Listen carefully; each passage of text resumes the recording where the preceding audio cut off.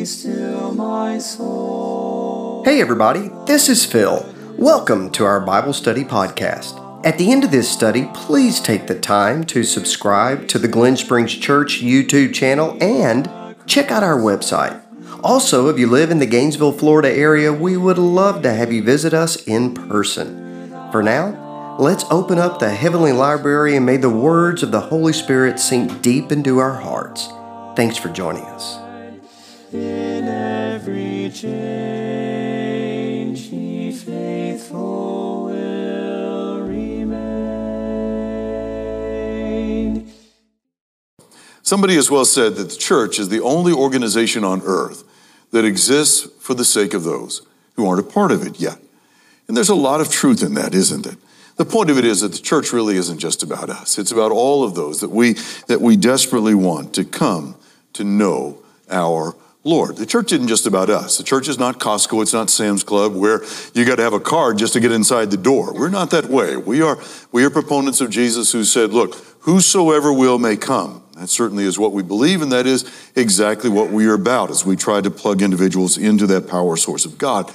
But the fact of the matter is that reaching out is a challenging matter in 2022 because so many individuals in our world view the church and religion in general with a great deal of suspicion. And so, how do we share the gospel? That can be very intimidating. I mean, sometimes we have a captive audience, so how would we share the gospel with 50,000 people gathered together in Raymond James Stadium to watch a Bucks game, or 15,000 people here on the campus to watch a Gators basketball game, or just going to the Florida State Fair and thousands of individuals who are milling around there, or let's bring it down even closer with a neighbor by whom we live, or a coworker, or somebody with whom we go to school. How do we build bridges with these people? How do we find some common ground with these individuals? Well, that brings us to Acts chapter 17. Now, you're wonderful Bible students, and so you know that in Acts chapter 17, Paul goes to the city of Athens. There he would see, for example, the Parthenon. That's what it looks like today if you were to visit. If you had gone in Paul's day, it would have looked something like that. It was a beautiful structure, admired throughout the world, one of the seven wonders of the ancient world. And Athens was an impressive city. Some 250,000 souls lived there. It was the center of philosophy and arts. It was the cradle of democracy. It was known for athletics because the Olympics had their genesis there. And it's in that city where Paul comes. And we're going to have the encounters that we're going to look at today out of Acts chapter 17. Now, you know that in the story in Acts chapter 17, the Apostle Paul is invited to the Areopagus. Areopagus is an interesting word. It has to do both with a place and the people who met at that place. And so they took Paul and they brought him to a meeting of the Areopagus. And so that would be both the place and the people who met there. Now, the place in Paul's day would have been very impressive. It stood at the very base of the Pantheon. And as you can see from the rounded portion to the right of the screen there, that would have been the area known as the Areopagus. The people who met there were known as the Areopagus as well. It was a gathering place of people who were prominent. These were influential people, important people who would discuss the philosophical issues of the day, or the political issues of the day, or the current affairs of the day, and they would also discuss religion. And you've heard it said in Bible classes and sermons that for Paul to be invited to speak there would have been an honor. I mean, think, for example, about being invited to address a joint session of Congress, or maybe making your maiden speech to Parliament in England. And so this is the kind of setting to which Paul is invited. And it's fascinating that in this account, Paul shows us ways to find common ground and connecting points with individuals that we might think that we have absolutely nothing in common with. And we use that terminology sometimes, don't we? We'll say about somebody, you know what, I just don't have anything in common with them. I love the Lord, they don't care about the Lord. I love my church family, they don't care about church at all. I love the Bible. They don't care about the Bible. We just don't have anything in common at all. But of course we really do, don't we? I mean, we have at least two things in common. One is that we all have the same fundamental problem, and that is that all have sinned and come short of the glory of God, and we all share the same solution to that problem. Acts 4 and verse 12, there is no other name under heaven given among men whereby we must be saved other than Jesus Christ. So at the very least, we share a common problem and we share a common solution to that problem. But when Paul came to Athens with these individuals that you would just think they just don't have anything in common at all, he shows us, I think, in Acts chapter 17, 4 ways to find common ground. And they were true in the first century, and they're true in the 21st century as well. So I want to share them with you very quickly in these minutes that we have, and then this lesson will be yours. Here we go. Number one, Paul opened his eyes. It begins by opening your eyes. And I just want you to notice the text here. He said, as I walked around and looked. And so as he walked around, he opened his eyes and he looked at the city and the culture in which he found himself. And it goes on even beyond that. He reasoned in the synagogue with both Jews and Gentiles, or Jews and God-fearing Greeks, as well as in the marketplace. And so he goes where the people are, and he just notices what is going on. He goes to the synagogue with Jews, and he goes to the marketplace, the agora, with Gentiles. And the point of that is that he doesn't just associate with Christians. He goes in the community where he finds himself, and he opens his eyes to see. That's an important consideration. I think sometimes we believe, you know what, if we just didn't have, if we could just deal only with Christians, that would be ideal. If we could just wake up in a gated Christian community and get in our car and go to a job where only Christians worked, and then in the afternoon stop at a Publix where you did have to show the card to get in, that you were a card-carrying Christian and only Christians could shop there, and then you go home to your gated Christian community, that would be great. And Jesus said, no, that wouldn't be great at all. You've got to shine like lights in the world. And Paul said, Philippians 2 and 13, yes, it is a crooked and perverse generation, but again, in that crooked and perverse generation, you've got to shine like lights in the world. And so we have to go into all the world. I've always loved this statement out of the Chronicles that from Issachar there were men who understood the times. And that's what Paul does. He opens his eyes so that he can see. The fact is, ladies and gentlemen, we've got to find ways to take Jesus into our world. We've got to pay attention to the culture in which we live and the lives of those around whom we live. We've got to look for signs of some spiritual curiosity. Paul did that. Do you have your Bible? Look at Acts 17 with me, and look with me at verse number 22. Paul stood in the midst of the Areopagus and he said, men of Athens, I perceive that in all things you are very religious. Now you may have a translation this morning that doesn't say religious. You may have a translation that uses the word superstitious. In all things you're very superstitious, which tells you that the translators had a little difficulty trying to figure out which word to use there. I think it's because that the reality is that what was religion to the Athenians was superstition to Paul. And so what they counted religion, Paul looked at and said that's superstitious.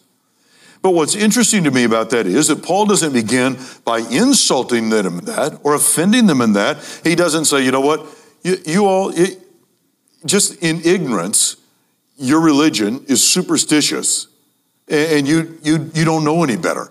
He doesn't begin by offending them about that at all. He tries to build a bridge. He's thankful that they have some religious inclinations that they're trying to meet and uses that. We need to be careful that we don't offend people before we ever begin, before we ever start. I was thinking about that about 4 or 5 years ago. For some reason, my wife of 45 years, who had never watched a football game in her life, about 5 years ago got interested in professional football. She started watching football with me. And it wasn't because she liked the Tampa Bay Bucks. She liked the New Orleans Saints. And she liked the New Orleans Saints only because of Drew Brees. Just Drew Brees. That was it. And so last January, when the Bucks were about to play the Saints, they were interviewing Drew Brees, who she's fascinated with, and we're watching that interview. And in the midst of that interview, my wife, Vicki, looks at me and she says, that is one beautiful man.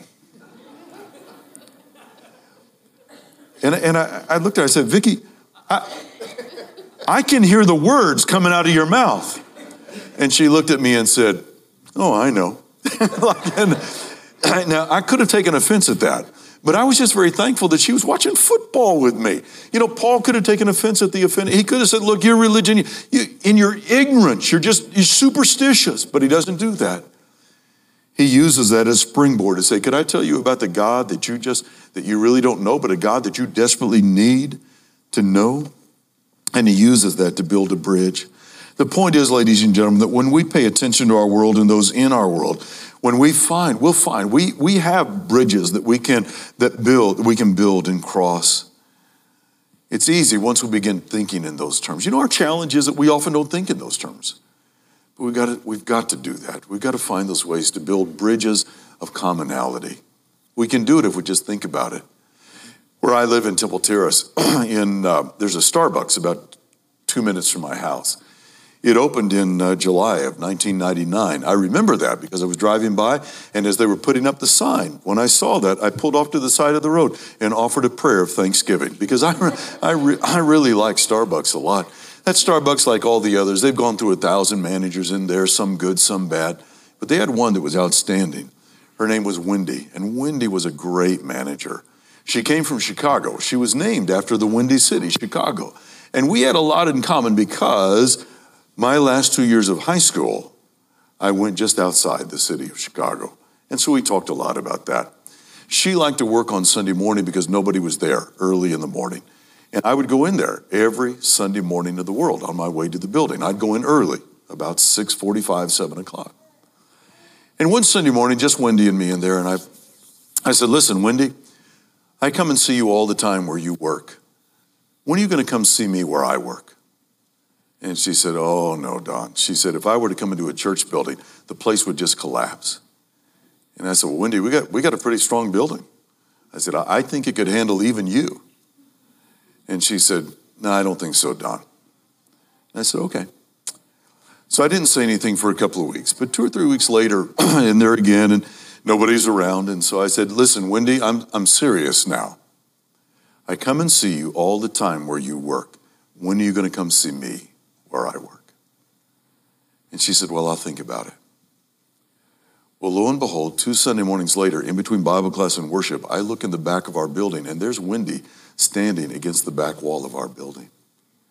And I went up to her and I said, Wendy, man, I am so glad you were here. She said, Don, I know so many people here. And I said, yeah, man, we're all addicted to caffeine in this room. I said, come down and sit with Vicki and me. And she did. And I asked her before she left that day, I said, Wendy, would you study the Bible with me? And she said, yeah, I would do that. Now, Wendy had a lot to overcome. I mean, she had lived a pretty rough life. At that point in her life, she was living with somebody to whom she was not married. But man, we began to study the Bible, and it began to go together for her. And lo and behold, about 6 weeks later, on a Sunday morning, I offered the invitation, and here comes Wendy down the aisle. And she says, I want to be baptized. I baptized her that day. And 18 months later, I performed her wedding ceremony to a fine young Christian man. And it all began because I found a non-obtrusive way to build a bridge. Wendy, I come and see you all the time where you work. I want you to come see me where I work. You see, we all can do that. We just got to start thinking in those terms about ways that we can build those bridges that are natural, that are organic, and they make such an impact on other individuals. Paul opened his eyes. We've got to do the same, ladies and gentlemen. Secondly, he exposed his heart. He exposed his heart. Did you notice in verse 16, read this with me. While Paul waited for them at Athens, his spirit was provoked within him when he saw the city was given over to idols. But provoked really isn't the best word. It is he was greatly distressed. What he saw distressed him greatly. Distress is an interesting word. It means to needle or to poke or to jab. It's the word that's used in Hebrews 10 and 24 that we ought to provoke one another unto love and good works. We ought to motivate, poke, jab, it says. But the point of it here in Acts 17 is that what Paul saw in Athens caused him pain. It made his heart ache because he saw religious people seemingly searching for God, and yet they were headed in the wrong direction in their life, and it broke his heart. He saw people debating philosophy and building temples and erecting statues, and yet their religion was empty and they didn't know it, and it caused him pain. The question is, ladies and gentlemen, does it cause us any pain? You know, part of our challenge is that we live in an all-inclusive, everybody gets a trophy, everybody gets a snow cone kind of world. I'm okay, you're okay, we're all okay. God loves us anyway, and it's easy to forget that neighbor who is so kind, and the coworker that is so helpful, and the fellow student who is so brilliant, and the family member that is so loved. It's easy to forget that if they've never been obedient to Jesus Christ, they are, what's the Bible word? Lost. And it's easy for it not to break our heart and cause us pain. We've got to care. Remember that old cliche? People don't care how much you know till they know how much you care. You know how something gets to be a cliche? It's got an element of truth in it, and it gets repeated. And people do need to know that we care. The danger is that we might become apathetic. It's so easy to become desensitized to so much, isn't it? We do that just in our world, in our culture. Another political scandal, and another mass shooting. You realize there was a shooting at a school last week, and it got about 15 seconds of attention in the media. Why? Because we've gotten so used to it. And if we're not careful, ladies and gentlemen, we can be that way in our view of the world and not realize it not cause us any pain that these individuals are actually lost. There's a statement in verse 21 of Acts 17 that's interesting. All the Athenians and the foreigners who were there spent their time in nothing else but either to tell or to hear some new thing. I realize that verse is spoken in a negative light, no denying that. But I tell you, there's a side of that verse that I really do like. And what I really like about that verse is that the Athenians at least were willing to think about something new. There's something to be said for that.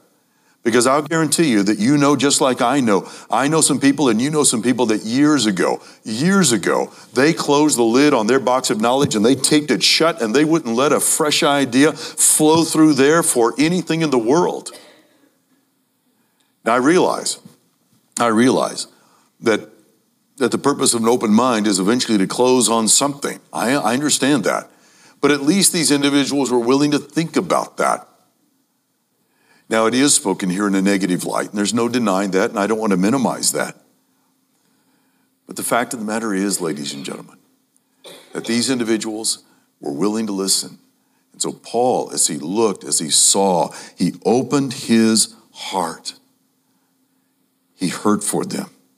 He hurt for them deeply because of what he saw. I'm going to move on from a couple of things here that may be on your sheet, but let's just move on to them. Third, he engaged his mind. And let's just think about the logical, orderly, sequential kind of events here. He opened his eyes, and what he saw caused him pain. But that's never going to be enough. And so third, he engaged his mind with these people. It wasn't just that he cared about what he saw, but now he's got to try to do something about that. So what's he going to do? Well, he's going to engage his mind. Now, the Bible word for that in Acts chapter 17 is the word reasoning. And so take a look at the screen here with me for just a minute. We see this all over this passage. He reasoned in the synagogue with the Jews and Gentile worshipers, and in the marketplace daily with those who happened to be there. And so he reasoned with them. And as his custom was, Paul went to the synagogue, and on 3 Sabbath days, he reasoned with them from the scripture. And in Acts 18, and beginning in verse 4, every Sabbath he reasoned in the synagogue, trying to persuade Jews and Greeks. And so he opened his mind. He engaged his mind. He reasoned with them. The point of that is, ladies and gentlemen, that preaching and teaching ultimately is designed to try to persuade people, reason with people, to present a logical case for faith so that people can have faith based on something very credible. Years ago, I've been at Temple Terrace now for 28 years. I don't ever say that out loud there. I don't want them to realize that. But I've been there for 28 years. For years after I moved there, every Monday night, I taught a high school class. And we would have teenagers from all over Tampa Bay come to this class. And I did this for years. And one of the books that I used that I really liked one year, I used a book one year in that study called Don't Check Your Brains at the Door. It's by Josh McDowell. This is a little book on evidence that's geared toward teenagers. And what I really liked, more than the content of the book, was the title. Don't check your brains at the door. And I would tell young people, you know why you don't need to do that? Because you don't need to. You don't need to check your brains at the door. There's no need. The fact of the matter is that there are mounds of evidence to support our faith. That's what Paul's doing. He is reasoning with these individuals. But somebody says, well, but Don, what if you meet somebody? What if you meet somebody, Don, that is extremely sharp, they're intellectual, but they've drawn a different conclusion. They have a different idea about faith than you. Well, you know what? The Apostle Paul met people just like that in Acts chapter 17. And so in Acts chapter 17, there were a group of Epicurean and Stoic philosophers who began to debate with him. Well, those are two very interesting groups. Now, they are polar opposites of each other, right? So on the one hand, you've got the Epicureans, the followers of Epicurus, who gave us the idea of eat, drink, and be merry because tomorrow we die. And so they are hedonists. That was a very popular philosophy in the first century. It is a very popular philosophy in the 21st century. At the other end of the spectrum are the Stoics. And the Stoics are individuals who, as the name suggests, they believe that you should not allow external circumstances to upset your internal emotional equilibrium. And so they would have made great Brits. Stiff upper lip, keep calm and carry on. That was them. And so they're at polar opposites. But Paul is going to debate with them. He's going to reason with them. There are a lot of folks in 2022 who are trying to navigate the world, particularly as we have hopefully are coming out of this pandemic, who are trying to navigate the world through one of those philosophies, one of those worldviews. And Paul would just say, both of them lead to dead ends. Now, their view of Paul is that he is a babbler. And so they're saying to themselves, what is this babbler trying to say? Babbler. Well, that's an interesting word. See, to us, a babbler is someone who babbles, right? Somebody just talks incessantly, maybe not saying really anything, but they just kind of go on and on and on. That's not what the word here means. You may have a marginal note in your Bible that uses the phrase seed picker. What is this seed picker trying to say? Well, that's an interesting thought. What does that mean? Well, in the first century, it referred to a bird that scavenged for food, and so it would pick a little bit here, and then it'd go over here and pick a little bit here and here and here. But it was also used for religious teachers who would forge their own faith.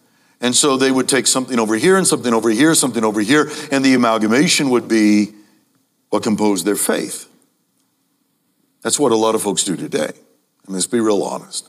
There are a lot of folks today who they may never say this out loud, but in their mind, their reason is, you know what?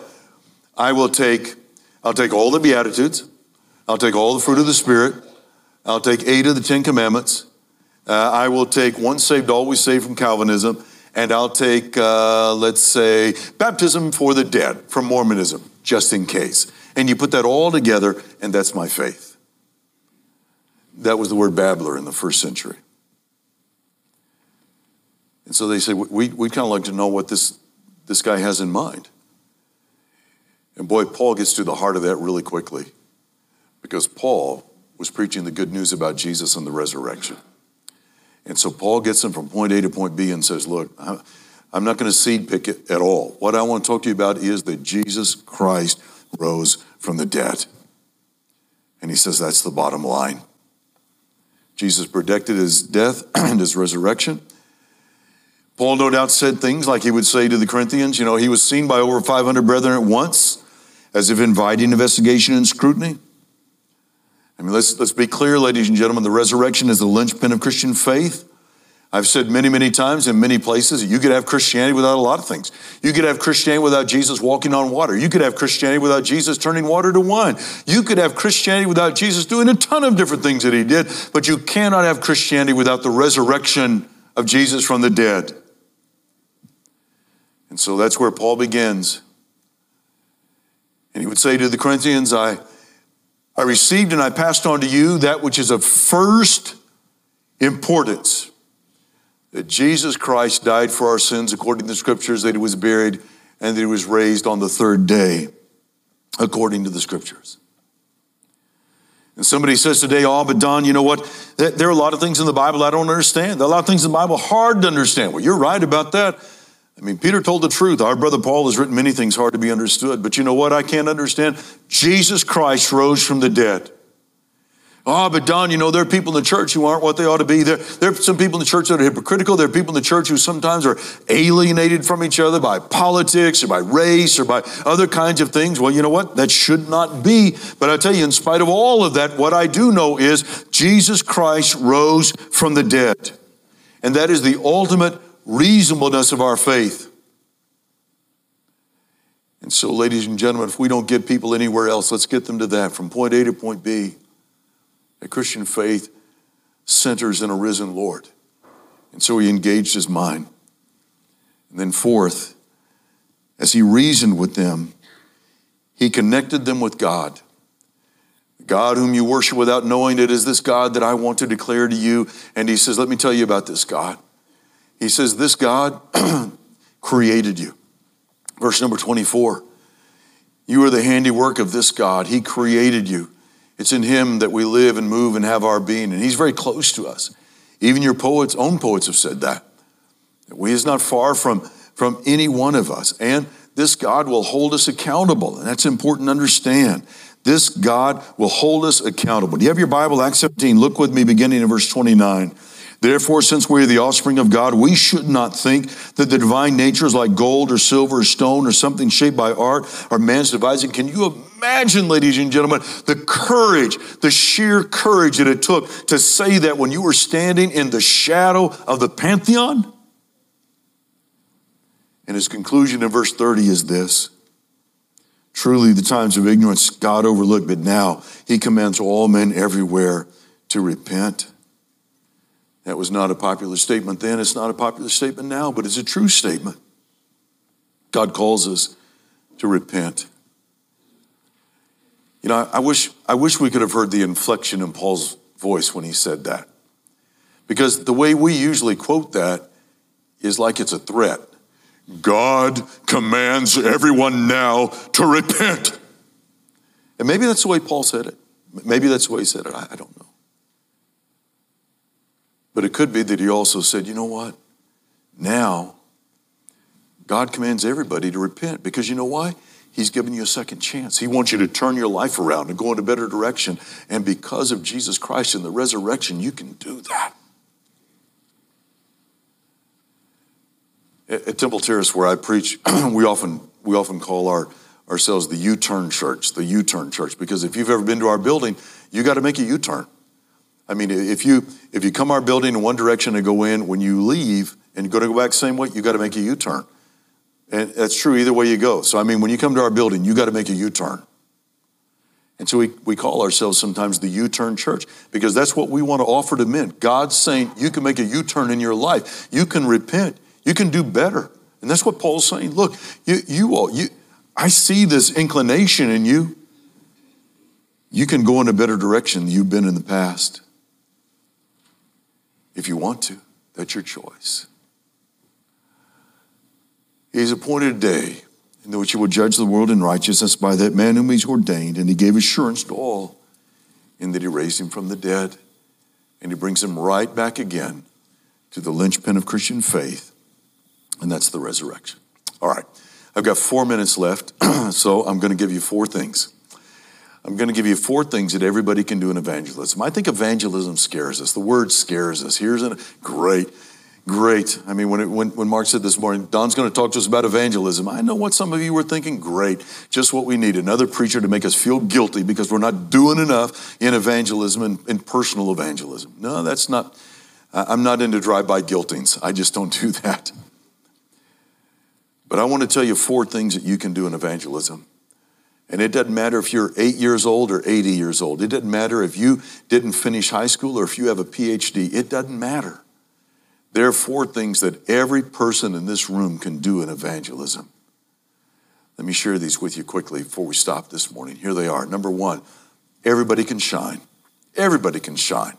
That's what Jesus said. Let your light so shine before men that they may see your good works and thereby glorify your Father in heaven. You can live a godly, influential Christian life. You can do that. Everybody can do that. Everybody can shine. Secondly, everybody can speak. Everybody can speak. Now, everybody was nodding their head when I said shine. Nobody's nodding their head now. Everybody stopped. Why? Oh, Don, I can't speak. I can't preach. You don't need to. I don't want all of you to. I'll be out of a job if you could do that. So don't do that. Don, I can't teach a Bible class. Well, that's okay. Not everybody has the ability to do that. That's not what I'm talking about. Everybody can speak. Jesus said, whoever confesses me before men, him will I also confess before my Father in heaven. He wasn't talking about the confession before baptism. You get that in Romans 10. He's just talking about owning God in your life. He's talking about what I did with Wendy. He's talking about just learning to build bridges and find common ground with individuals. We can all do that, ladies and gentlemen. We'll just think about it. I just want to encourage you to do that. To think about ways to build those bridges. I'll tell you just a real quick example of that. In our church family at Temple Terrace, we have a couple, Mark and Valinda Kornheiser. They're a wonderful couple. Mark runs the best dry cleaner in Temple Terrace. I've gone to his business since the first week that I moved to Temple Terrace. Now, it was owned at that time by his dad. And his dad was kind of a crusty old guy, kind of a grumpy old guy. But when he passed away, Mark took over the business. And Mark is the polar opposite of his dad. He is a happy soul. He loves everybody. And everybody loves him. His customers love him. I went in one day, and something was clearly wrong. I opened my eyes, and something was wrong. And I said, Mark, what's bothering you today? And he said, oh, Don, he said, it's my wife. He said, she's been diagnosed with breast cancer. And he said, it's really bad, Don. It's serious. And I said, well, Mark, I'm going to pray for your wife. What's her name? And he said, well, her name's Valinda. I said, well, I'm going to pray for her. And I said, I'm going to talk to our members that I know use your business here, and I'm going to ask them to pray for Valinda as well. And I'd go in from time to time and ask. I'd get an update about how she was doing. And finally, I went in one day, and I said, Mark, how's Valinda? And he said, oh, Don. He said, you're not going to believe this. He said, she got a clean bill of health last week. They told her that she is cancer-free. And I said, oh, Mark, thank God for that. I said, I'm so pleased. I said, we've been praying for her. The next Sunday morning, I walk out of my Bible class. I'm walking through the foyer, and there's a little lady standing there. And she's just a tiny, diminutive little lady. And I didn't recognize her. I went over, I stuck out my hand, and I said, hey, good morning. It's good to have you. I'm Don Truex. And she said, I'm Valinda. I said, are you Mark's Valinda? And she said, yes, I am. And I said, Valinda, we've been praying for you. She said, I know you have. And about that time, there was an older couple that was walking by. They're extraordinarily evangelistic, and so I introduced them. To Jerry and Kathy. And Jerry and Kathy, boy, I tell you what, they took Valinda, they took her, sat down with her. They began to study the Bible with her, First, they just studied at the building. And then she wanted to study at her home. And so they studied there. And Jerry was telling me, look, we're studying with Valinda. Mark, he's not coming in, but he said, we can tell he's listening in the next room. Mark was Jewish. Everybody in his family's Jewish. Everybody in his family for as many generations as he's known anything is Jewish. But he said, I know he's listening in the other room. And eventually Mark in the other room began to send questions for Valinda to ask so he could listen in the other room. And then one day I looked up and Mark was sitting by Valinda in our assembly. And eventually Mark was baptized. Valinda was baptized. And they're faithful Christians today. And it happened just because you just have to open your eyes, see that something's going on in somebody's life, find a way to say, we're going to pray for you. We're going to do whatever we can for you. Because again, what was that cliche? People don't care how much you know until what? They know how much you care. We can all do that, ladies and gentlemen. And then we can invite, the easiest thing you'll ever do in evangelism is just invite people to come to worship. Because after all, what's the worst thing that could happen? They might say, no, well, we can handle that. And then when they accept that, we got to open our eyes and welcome those who come and visit in our assembly. Shine, speak, invite, welcome. Shine, speak, invite, welcome. You can do that. Everybody can do those 4 things. I hope we'll all find ways to build those bridges, make a difference in our world. Thank you all for listening so well this morning. The Lord is in his holy temple. Again, thanks for listening. If you live in North Central Florida or you're just passing through, we would love to have you visit us at the Glen Springs Road Church of Christ. Also, check out our website, glenspringschurch.com. You can learn more about our church family and how to contact us. Until next time, God bless. Keep silence before